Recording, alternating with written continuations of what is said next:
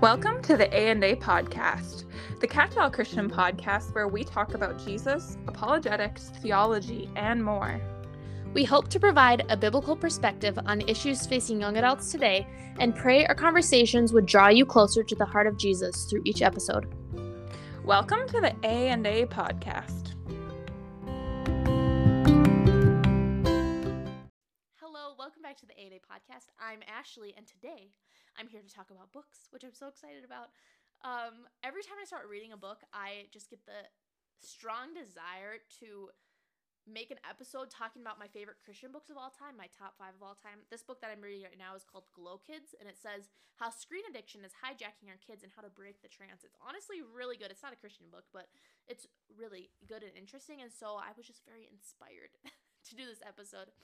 It's kind of going to be random, and I feel like it might be all over the place, but that's okay, you know?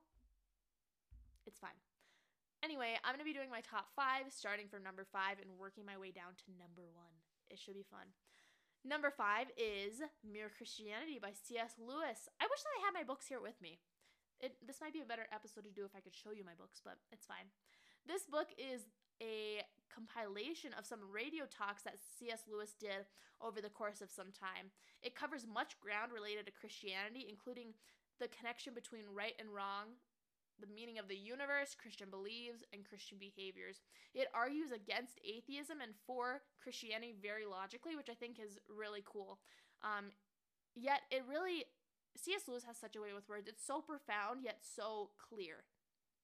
It's amazing. He breaks down doctrine in such an easily digestible way that I think every new Christian or every Christian should listen to it or read it. I think I actually listened to it and read it. I listened to it on Audible and then I read it. So definitely it's something that you can read or listen to multiple times and pick up something new every time. He is just, I love C.S. Lewis. I wish that I would have the chance to talk to him. Maybe in heaven I will. But anyway, that was a really impactful book for me. I read it during Bible school, and then I think I listened to it during a trip like to Michigan or something. It's so good. I just love it. That's all I have to say about that. Number 4 is called Total Truth, Liberating Christianity from Its Cultural Captivity by Nancy Pearcey. Pearcey helps readers work through the chokehold that culture can have over Christianity and Christian thought. I think that it's really impactful because there's lots of things in the world that one might not even realize are impacting their views of Christianity. Worldview can be so impacted by things that you don't even think about. And so she really breaks down these things that are so woven into culture that we don't even think about them. It's such a lovely book. When I was reading it, I was like blown away at every page. It focuses a lot on the morality of culture versus the morality of Christianity. One thing that stuck out to me majorly was that Darwinism is literally debunked in this read. It's crazy. It exposes wide sweeping lies that everyone just tends to believe, even Christians, because they're so culturally pervasive. It also talks about how neutrality is a myth, and this was just fundamental to me during college. There were so many times where neutrality is just like a lot of teachers or I don't know, people claim that neutrality is like a world view without God, it's atheism, but that's not neutral. That's a worldview in and of itself. And so understanding that there's no neutrality was so beneficial to me, and I think it'll be beneficial to you too. This book is broken down into sections, and I wish I had it here with me again. There's, you know that like the Darwinism Finch thing? Yeah, that's like totally debunked. Or the Darwinism thing that has to do with the development of fetuses of different animals, and how the similarity between them connects us to a common ancestor. Well, turns out that's fake. We were literally lied to, and I just, like, my whole worldview exploded when I read this book. So I think anyone would benefit from reading this book. She has a lot of other books that I haven't read, but I would totally love to read them. I think maybe my next read is going to be this book again because I would love to brush up on it. Number 3 is Tactics by Greg Koukl. I hope that I'm saying it right. Basically, it just breaks down evangelism techniques in a really understandable way. He calls it the Columbo method. There's 3 different things that you can do in this evangelism technique to really help. And it really makes people think critically about what they're saying and instead of putting it on Christians to defend themselves when people attack, you basically ask questions to bring out their worldview, and it helps people, both Christians and non-Christians, think about their beliefs and rationalize them in a helpful way. Again, I read this during Bible college, and it totally flipped my view of apologetics on its head. And I think this book and then the Nancy Pearcey one were very influential in wanting to start this podcast with Anya, because there's just so many lies in culture, and they're just so blatant. If we look a little bit below the surface, we look 1 inch below the surface, and it comes crumbling down. So anyway, that is my number 3. You should definitely listen to it or read it. It's a super easy read. Number 2 is called The Great Sex Rescue by Joanna Swatoski, Rebecca Gregory Limbaugh, and Sheila Ray Gregory. I can't say them. I'm so sorry. Rebecca and Sheila are actually a mother and daughter team. Sheila's the mom, Rebecca's the daughter. And they have like this blog, and it's basically about sex. I don't know how that happened, but it is. Before my husband and I got married, we read this book. Our pastor and pastor's wife told us to read it.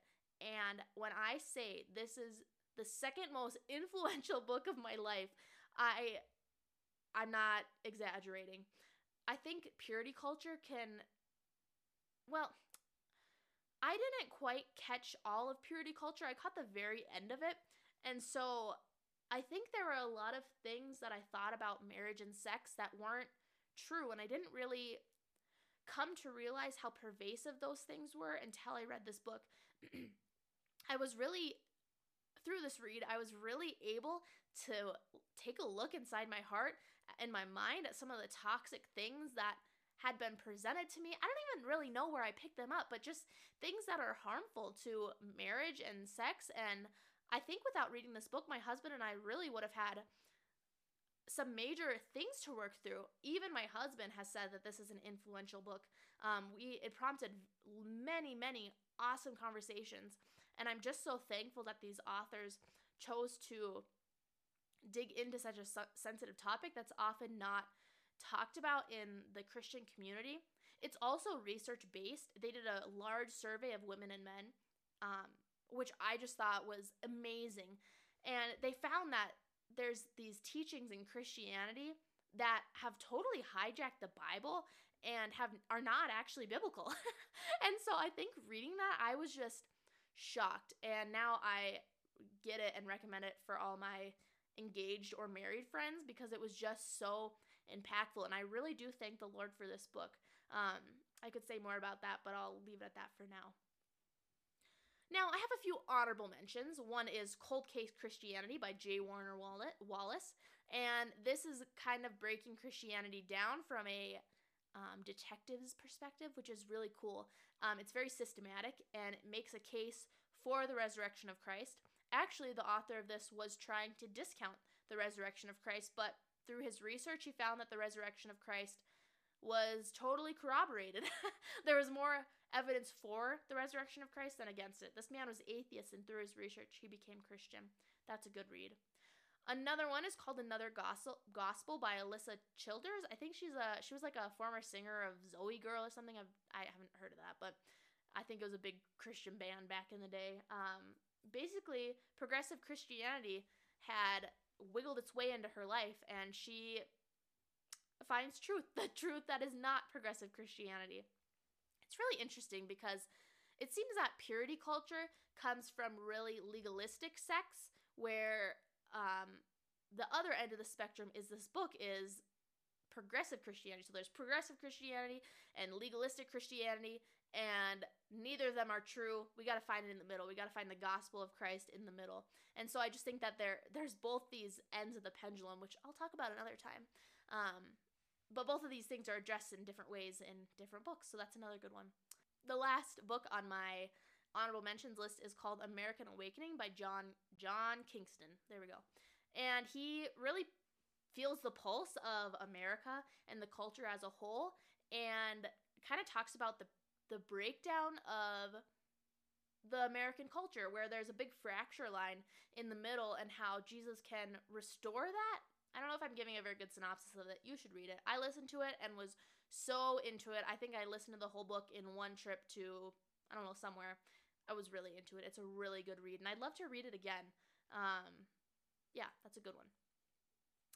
Okay, my number one book is To Hell with the Hustle by Jefferson Bethke. I love the Bethke family. They are so awesome. But Jeff, he goes by Jeff, he talks about the hustle culture of the United States, or of the Western world, I suppose, and how we were not created for that. He speaks a lot to the Sabbath, and how the Sabbath is, we don't have to take that Sunday and not do anything. It's not legalistic. The Sabbath was made for man, not man for the Sabbath. And the way that he talks about slowing down and saying no to things has been very, very impactful. I think that it's really revolutionized the way that I live my life. I was for so long such a go, go, go gal. And now I've really realized that I just can't take that. I'm not capable of going all the time. I need more rest than others. I need to step back. I need to lean into the Lord. And when I'm so busy that I can barely breathe, I can't make time for the Lord either. And the Lord needs my full attention. It's such a beautiful book. It's an easy, easy read. I listened to it and read it, and I would recommend it to anyone.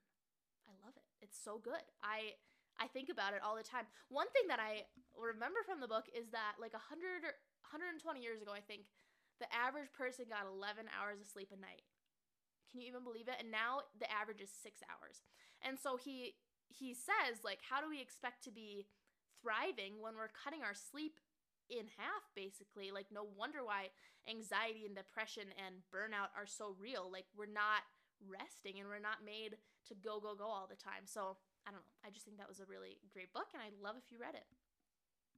I'll link all my recommendations down below, along with a link to get them, I guess. They're so good. I'd recommend them to anyone. Read or listen to them. I wish I was less... Whenever I do an episode by myself, I ramble so much, but I hope you picked up something from this. I hope you enjoyed, and I guess I'll talk at you next time. See you later.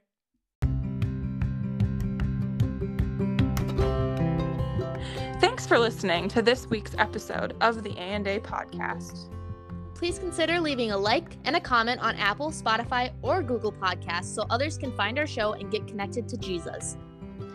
You can stay connected with us both on Instagram and YouTube at AAPod 2022. Again, that's at AAPod 2022. Have any topics you'd like to hear discussed or questions you'd like answered? DM us on Instagram. Business inquiries can be emailed to us at aandapod22@gmail.com. Again, that's aandapod22@gmail.com. May the Lord strengthen and bless you today and always.